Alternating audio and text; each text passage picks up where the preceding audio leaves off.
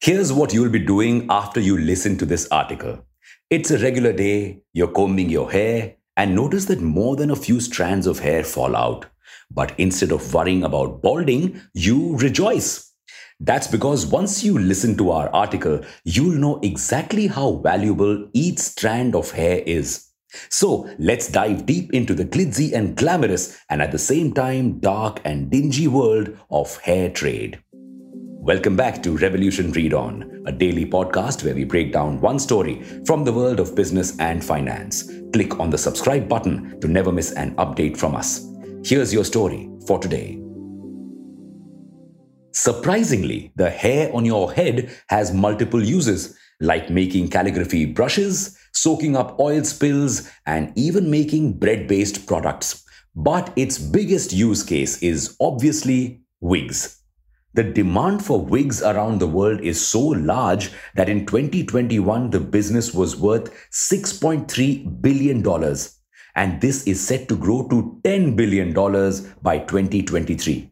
Have you ever wondered where these wigs come from, how they are made? Well, most of the wigs around the world, whether they are on Shakira's head or on the Kardashians' scalp, come from India. Well, at least the hair is from India. India is the number one exporter of human hair in the world. And that's all thanks to number one, our population, and number two, our devotion.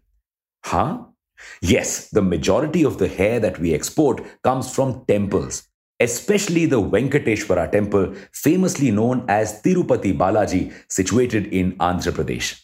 The temple shaves above 12 million heads a year, which generates on an average a revenue of $17 million for the religious institution.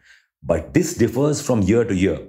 In 2013, it earned $27 million by shaving heads. It even has a special warehouse where sheared locks are sorted and sold every few months in an online auction. The price for hair from Tirupati can be as high as 33,000 rupees. That's $399.35. The reason this hair is so high priced is because it is Remi hair. Huh? Remi hair simply means hair that is collected in a way all hair strands stay aligned in the natural direction as it has been grown. Remi hair maintains the natural texture pattern of the hair. There's a non-Remi category as well, where hair is collected from floors of houses and beauty parlors and later tied together. This source of collection does not maintain natural texture patterns and hence is considered of a poor quality. The best and the most high quality wigs can only be made from Remi hair, which is why it is so expensive.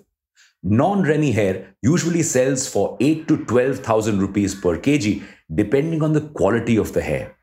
Now, because India can sell a lot of Remi hair as compared to other countries, we are exporting $750 million worth of human hair.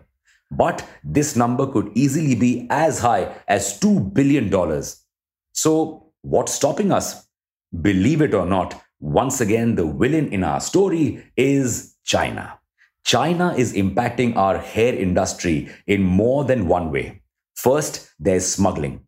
Chinese traders enter our markets and source hair directly through hawkers that collect hair from homes and beauty parlors. These hawkers are willing to give them this hair because they can often pay higher. These traders are smuggling hair so they don't have to pay an import duty. Some of the money they save this way goes to the hawkers. Indian exporters also smuggle hair to China to escape the 28% import fees that China imposes. Plus, smuggling some hair also allows them to show lower earnings on their books, helping them save income tax. Thanks to this smuggling business, India loses 2,500 crore rupees in revenue and countless jobs. Worst of all, we lose precious dollars. The smuggling spree has reportedly caused India a loss of 17% of its total exports. And this smuggling is also stopping our wig industry from booming. Right now, India mainly sells raw hair. We do make some wigs, but because so much hair is being smuggled out, we don't have enough raw material to gain expertise or make wigs out of. So, some measures need to be taken to prevent smuggling so that our hair industry can grow. The government has already taken a step in this direction by making it mandatory for hair exporters to obtain a license for their trade.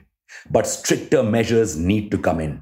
The government should also promote this industry through PLI schemes, which would lead to more people setting up factories and hair processing centers, something that is direly needed to give a boost to our wig manufacturing sector.